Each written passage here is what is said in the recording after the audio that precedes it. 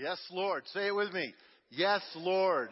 That's really the heart of it all. How you doing? So far, so good? How many of you are fatter than you were 4 days ago? Wow, there was so much food. How many of you have had leftovers at least once? Okay, good. Well, the fridge probably still has food in it, so enjoy yourself in that, and I think we're having a lot of fun. Well, we're really glad that you're here. I want to take a minute and welcome Windsor. It is great to have all of you here, and hope you're enjoying your weekend. It's just been a good Thanksgiving, and I think we can all rejoice in what God has done in our lives. We are in this series, and we're trying to catch the wind. We're trying to put the sails up, and we're trying to say, God, please help us to hear your voice. When you speak to us, help us to hear what you are trying to say. I love this series. If you're new to Timberline and you're a guest here or Windsor, we just want to say we're in the middle of the book of Acts. We're going verse by verse through this, I call it the hinge book of the New Testament. You have the Gospels, Matthew, Mark, Luke, and John. Then you have this hinge. And it's where everything happens. Jesus leaves, the Holy Spirit comes, and all these churches are planted. And then after the book of Acts are all the letters that are written giving people instruction. So we're reading everything that's happening that framed the church. And especially today, this weekend, we're seeing something really, really important. Now, I'm going to do something a little bit different here. No, it's not your Christmas present. That'll come later, okay? I have a box here that I just want to leave sitting here for a while because I'm going to come back to it later. But I want to just say to you, what is it that's in the box? Anybody know? You really wouldn't have any way of knowing, would you? But I'm just going to say this. We've put God in a box. And I want you to just have that in your mind as we walk through this message, because God doesn't really like it in the box. But He's in the box. You have Him in a box. You say, no, I don't. Yes, you do. No, I don't. You probably do. None of us think we do. But I know I have God in a box. I have expectations. I have certain things. I'm coming back to that later. How many of you have ever gone back and traced your genealogy, your history? You're trying to figure out where you came from. That's always an interesting thing. We have a story this weekend that if you are not Jewish, Acts 10 should be one of your favorite chapters in the Bible. You know why? Because it's where Gentiles received the gospel.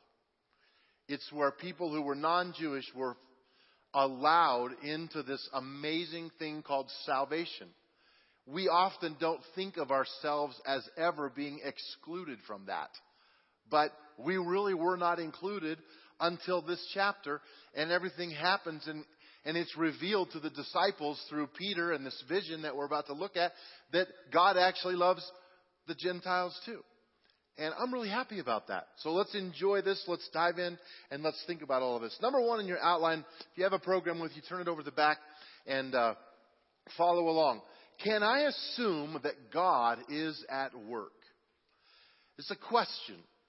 And as you live your life, can you live every day with an assumption that says God is at work somewhere in the world and possibly even in my life? Well, let's go to Acts chapter 10. And you can just leave your Bible open there if you want to, because I'm just going to go verse by verse through a lot of this. In Caesarea, there lived a Roman officer named Cornelius, who was a captain of an Italian regiment.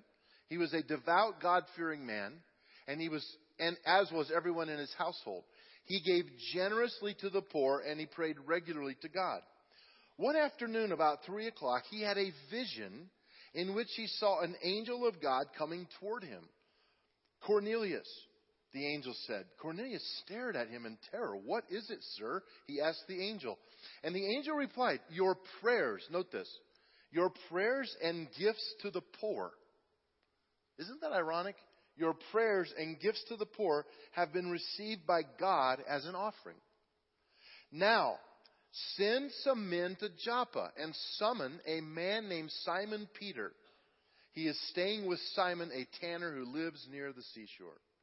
See, we have this crazy account here where out of the blue, God gives this guy named Cornelius a vision, and he reaches out to him, and he's about to reveal himself in a really big, big way. A couple observations I want you to have about this. No one told Cornelius about the gospel. No one was preaching to him. Nothing was happening. He simply was a devout man trying to do the right thing. It was part of his routine, and it got God's attention. And it just caused me to ask some questions. Does my routine in my life, my day-to-day, Monday through Sunday, my routine, does it get God's attention? The two things were his prayers and his giving to the poor and helping the poor.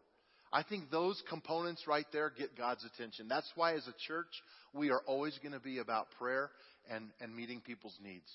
That is essential to why we are on the earth.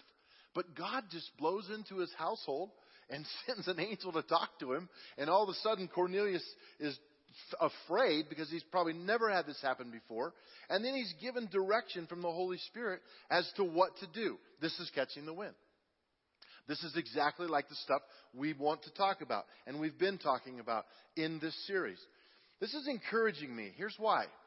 Because God can speak to anybody, anytime, whether it's in your box or not. God has a way of being God, and I'm really glad about that. The second thing I want you to write down is, will I listen thoroughly to God? Will I really pay attention to God? Will I really listen to what he has to say? So let's look at verse 9 and let's see what happens. The next day, as Cornelius' messengers were nearing the town, Peter went up on the flat roof to pray. It was about noon and he was hungry.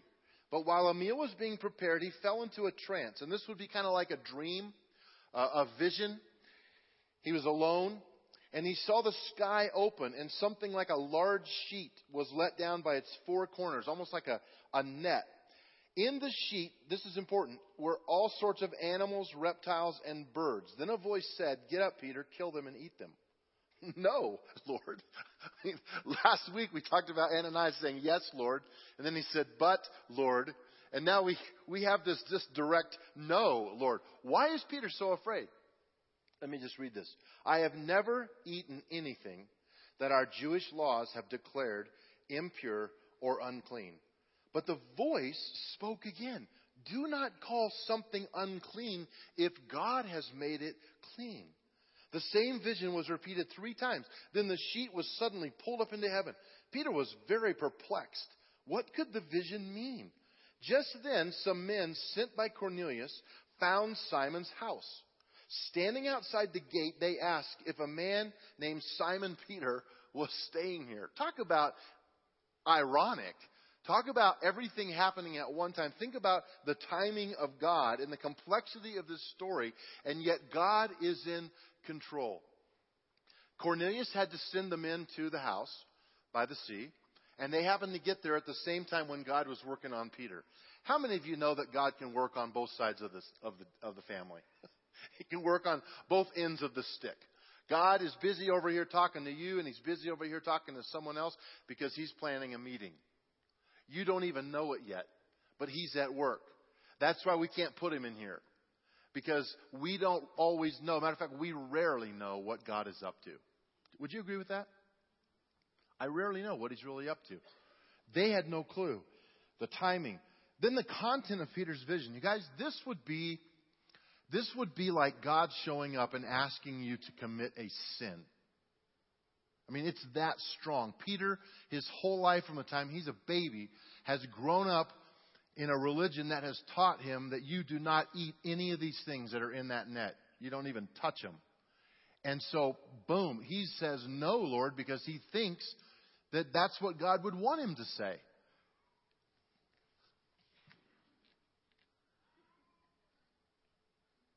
He has this idea of God that isn't accurate. Why? Because of the way he's grown up his whole life, everything he's been taught. And he can't see it. He just can't see the picture that God wants him to see. And he argues, and 3 times God gives this vision to him. There's a struggle to obey. Guys, we still live in this tension of trying to really obey God and do what He says, especially when it comes to stuff that we're just not certain about. But may our routines be filled with moments of the Spirit. That's how all this started. So Peter goes up on the rooftop to pray. Cornelius, this angel shows up because he prays and he cares for the poor. God brings them together. Now this gets exciting. Ready? God may, number 3 in your outline there, God may spin me in ways that I would never think of. God might have, if you knew what your life was going to have in it a year from now, you might freak out. You just don't know what God might be up to right now. And He's preparing both sides of this. And so, meanwhile, verse 19, meanwhile, as Peter was puzzling over the vision, you better believe he is, the Holy Spirit said to him, 3 men have come looking for you. Okay, he's still on the rooftop. Get up, go downstairs, and go with them without hesitation. Don't worry, I've sent them. How crazy is this stuff? So Peter has this amazing vision about this unclean animals that he's supposed to kill and eat. And then God says, you have some guests, go downstairs, go with them. He doesn't even know where they're going. This is catching the wind. Sometimes you have to follow that trail. It's like catching a scent and a bird dog catching a scent and going boom, boom, boom, boom, boom through the woods. And he follows that trail. Catching the wind means I am willing to follow the scent of the God's Spirit in my life. Toward the hungry, toward the poor, toward the need, toward the abused, toward whoever it is in my life. I'm saying, yes, Lord, I will go. I will do what you're asking me to do. Peter is going with them only because the Spirit prepared him. And that's something we need to know. God's going to help prepare you for the task that lies ahead in your life that you might not even know exists right now. So we need to remain sensitive to the leading of the Spirit. Okay, number 4. This is fascinating. The Holy Spirit comes upon them. So all this stuff happens in the household, and we get down to verse 44, and it says, even as Peter was saying these things, he's basically sharing the gospel. The Holy Spirit fell upon all who were listening to the message. The Jewish believers who came with Peter were amazed that the gift of the Holy Spirit had been poured out on the Gentiles. Let's face it, they hated each other. And without God, there would be no reconciliation. For they heard them speaking in other tongues and praising God. Then Peter asked, can anyone object to their being baptized, now that they've received the Holy Spirit just as we did? So he gave orders for them to be baptized in the name of Jesus Christ. Afterward, Cornelius asked him to stay with them for several days. What is this idea of the Spirit falling upon them? This is the kind of language that confuses people because nothing fell on them physically like a weight of any kind. Remember in Acts 2, it says the Spirit came upon them and baptized. They were baptized in the Holy Spirit. They spoke in tongues. They were empowered to be witnesses on the earth. That's happening again in Acts 10. It's going to happen again in Acts 19. What is going on with this? There's a unique thing that happens here when the Spirit of God is speaking a language through believers that they do not even understand as they speak it. And many people have thrown out speaking in tongues as something that no longer is needed or necessary. But I think that's because many Pentecostal churches have made it scary and weird, but it doesn't have to be that way. This was a wonderful gift given to the church and given to the believers. Paul gives all kinds of instruction to the church at Corinth. If you want to read about it, go to 1 Corinthians chapters 12, 13, and 14. All kinds of instruction about this. Seek God with all your heart and don't be afraid to say, Lord, I need this empowerment in my life. But please note this. No one told them to speak in tongues. And no one taught them how to speak in tongues. The Spirit filled them and fell upon them. And the result was that they spoke in tongues.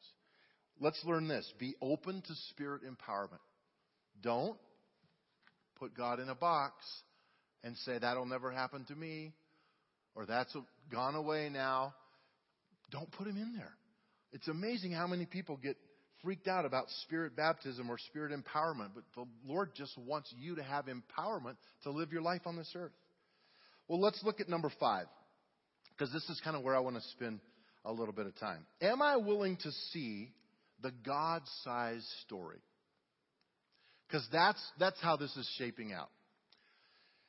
The God-sized story is always bigger than my little view, my viewpoint. Chapter 11. Soon the news reached the apostles and the other believers in Judea and the Gentiles that the Gentiles had received the word of God. But when Peter arrived back in Jerusalem, the Jewish believers criticized him. You entered the home of Gentiles and you even ate with them, they said. This shows you how big it was. These are people who have the gospel. They are filled with the Holy Spirit of God, and they are criticizing Peter for even walking in that house because it was not a Jewish home. This was against their law. It was against their practices, and probably none of them in that room had ever done that before. So Peter, poor guy, think about this. He's showing up trying to explain what happened and this vision he had on the rooftop. And then these three guys come to his house, and then they invite him to the house of Cornelius. And this whole story is this bigger picture of God, because God wanted to break through and do something outside of the box. You know, there's some interesting things about the box. Let's just talk about it for just a second here. First of all, it's a limited space, right? If you could pack this until it's full, and then it's full. And you can't fit anything else in it. Well, that's not what God is like. God is ever expanding. And so another thing about a box is that it's closed to outsiders. You know, you can close this box up and what's in it is in it. But that's not true with God. Sometimes we decide that we can take it or leave it. You can put it away. How many of you know some people just take God when it's convenient, but they put God away when they don't want him there? I remember in junior high, we had this big, can I just say it? In junior high class at church, in our youth group, I think it was like 8th or 9th grade, we had like the sex talk. And all of us kids, I still remember, man, we were just so excited for this night when they're going to talk about dating and all this stuff. And I remember one of the teachers, this was like a month-long series, you know, attendance records were broken. You talk about that, it's amazing.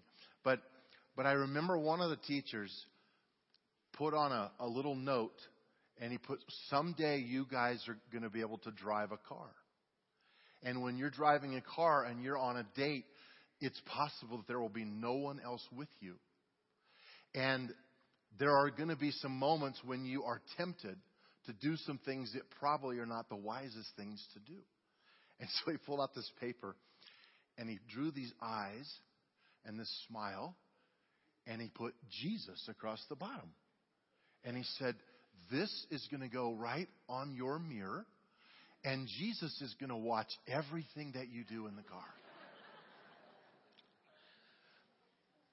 I would rather put Jesus in a box and put him away if I want to do something that I don't want him to see me doing. But that isn't how it works. So God says, open the box. Let me out. So we say, well, this is really hard for me. I've never really done this before. Okay, I guess I'll not put you in a box. You can come out now. But here's how we let God out of our box. It's kind of like we just can't handle the fact that we don't really know what's going on, or we're really not in control of the situation. And so we say, okay, God, you're free to move around. Help yourself. Take a nice little hike. But then we want to put him back. Why? Because we don't understand just how big God is. We don't understand. We have so many religious practices that God must just shake his head about. There's so many things, the junk that's piled on top of theology and all the things that people believe and the superstitions that come with it. And all of a sudden we just get God and he's all crammed up in a box. And this passage just opens the box. They cannot believe Peter was a part of going into Cornelius' household. They cannot believe he ate with them. That's why they were so stunned when Jesus ate with publicans and sinners. He went into their homes. You guys, I just want to say, let's release each other to be witnesses on this earth. Let's release each other not to sin, but to be empowered by the Spirit to catch the wind in moments when God is putting you in a relationship that you need to have discussions with, that God wants to pour you out into this community, in your workplace, in your neighborhood. God has a plan for who you are and what you're doing. That's the God-sized story. Let God out of the box. He's working in places we can't imagine. You know, we've had a lot of people at Timberline through the years that found the Lord in prison. And they've come out, they've gotten into a halfway house. They have a program where they can come to church here, and they've heard the gospel, or they came to faith in the prison. I was praying with a mom not too long ago who was weeping right up here because her son was going to court and he was going to face jail time. And I can remember with confidence, I felt like the Holy Spirit just put it in my heart. If he ends up behind those bars, it might be the very best thing that could ever happen to him. Why? Because God is there. Right? But see, we don't want that for anybody, and I wouldn't. And I don't know the rest of the story, but I know this. God is in there. God cares about the hurting and the bruised and the wounded. He cares about those who are incarcerated. You say, well, those are bad people. No, there's some great people in there that made some big mistakes. But God sees their potential. And sometimes the very person you have given up on is the very one God is chasing down. So let's be careful about our judgments. I caught a mouse not very long. How many of you ever caught a mouse in a mousetrap? So fun, isn't it? They're just creepy. You want to get them out of your garage or out of your house or wherever they are. You just want them out. But think about life as a mouse. You are confined to this little space called the garage. Let's call it the garage. And if you don't get out when the garage door opens, you're stuck in there. You probably want to be in there when it's cold like this weekend, right? But did you know a mouse, its entire life usually never goes more than about a quarter of a mile around, even if it's in the field, not trapped in a garage or house? That's the extent of its life. And I started thinking about our lives as compared to the God-sized picture. I think sometimes I'm like running around like a little mouse in my little world, in my little area, with my little family, with our little community here called Fort Collins, and our little world and our piece of the pie in Colorado. And it's beautiful and it's awesome. And then we expand it to America. It's still very small compared to the universe and the galaxies we know nothing about. And God sees all of that at a glance. So, I've never wanted to ask you to view yourself as a little mouse, but maybe it would be good for a moment to just ask the question, do you want to live confined in a little space, or do you want God to breathe and you catch the wind and you lift the sail and you go on the adventure that God has you to go on? The last point I want to make is this. Will I, in fact, rejoice with changes that I could not foresee? Will I be happy about it when the Gentiles, in their minds, they were not happy about this? But look at what happened. After Peter explains the whole story, you jump down to verse 18 in chapter 11. It says this. When the others heard this, they stopped objecting and they began praising God. I love that verse. They said, we can see that God has also given the Gentiles. I mean, they're basically saying, can you believe this? The privilege of repenting of their sins. And we know they have a lot of them. And receiving eternal life. I'm sure there's someone that says, we're going to be in heaven with them? This is weird. What happened? God came out of the box. God was trying to surprise them. God, listen. Be okay when God surprises you. I'm amazed at all the things I've seen as a pastor that people have God in a box with. Little things. I had someone leave our church because we allowed coffee into this room. How can you let coffee come into the sanctuary? I got news for you. God doesn't live in this building. God lives in this building. The Spirit lives in this temple, and I put coffee in there every morning. Right? Right? What happened? What happened to that person? They got stuck. They got stuck in some religious ideology that limits God. And that's not what we're called to. Listen, you do not have God figured out. You do not own a corner of the market. We need to humbly open our hands and arms and say, God, I don't know. Listen, He is bigger than you can comprehend ever. God is smaller than you realize. He can become personal to anybody. God is smarter than we give Him credit for. God is working in people that we have given up on. God is still in control of the universe. God is not worried about the future. God is reachable by anyone who calls on His name. And God loves people that you despise. God has a plan for your life and everyone else's life. Pray with me, would you? Lord, thank you that you are not confined to the box. Thank you that your hope is for all the world.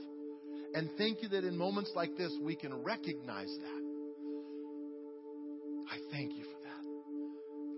God, thank you for not being caught off guard, for not being surprised, but for opening this gospel to me and to the Gentiles and to the nations. We are grateful for that, Lord. We trust you. You know, in a prayer moment like this, I just want you to respond from your heart to the Lord if you feel prompted on a Thanksgiving weekend. How many of you would just lift a hand based on the title of this message and say, I need a new day.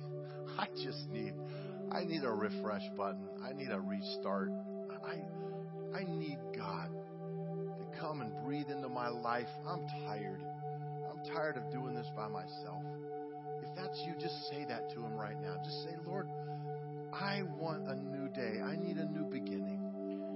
I need a fresh start today. God will give you that. God wants to give you that. And God wants you to know the joy of the Lord and the personal fulfillment that comes with bearing His name and walking in obedience to Him. How many of you, just secondly, you say, I need empowerment in my life. I'm afraid. I'm weak. I'm worried all the time. I feel frail. And where's the boldness? Where's that something in you of the Spirit that makes the hair on the back of your neck stand up and say, you know, it's not okay. This is what I believe in. And this is what I'm going to do about it. And this is how I'm going to invest my time and my money and my efforts. This is what I'm going to do. If you need that, just say to the Lord, empower me by your Spirit.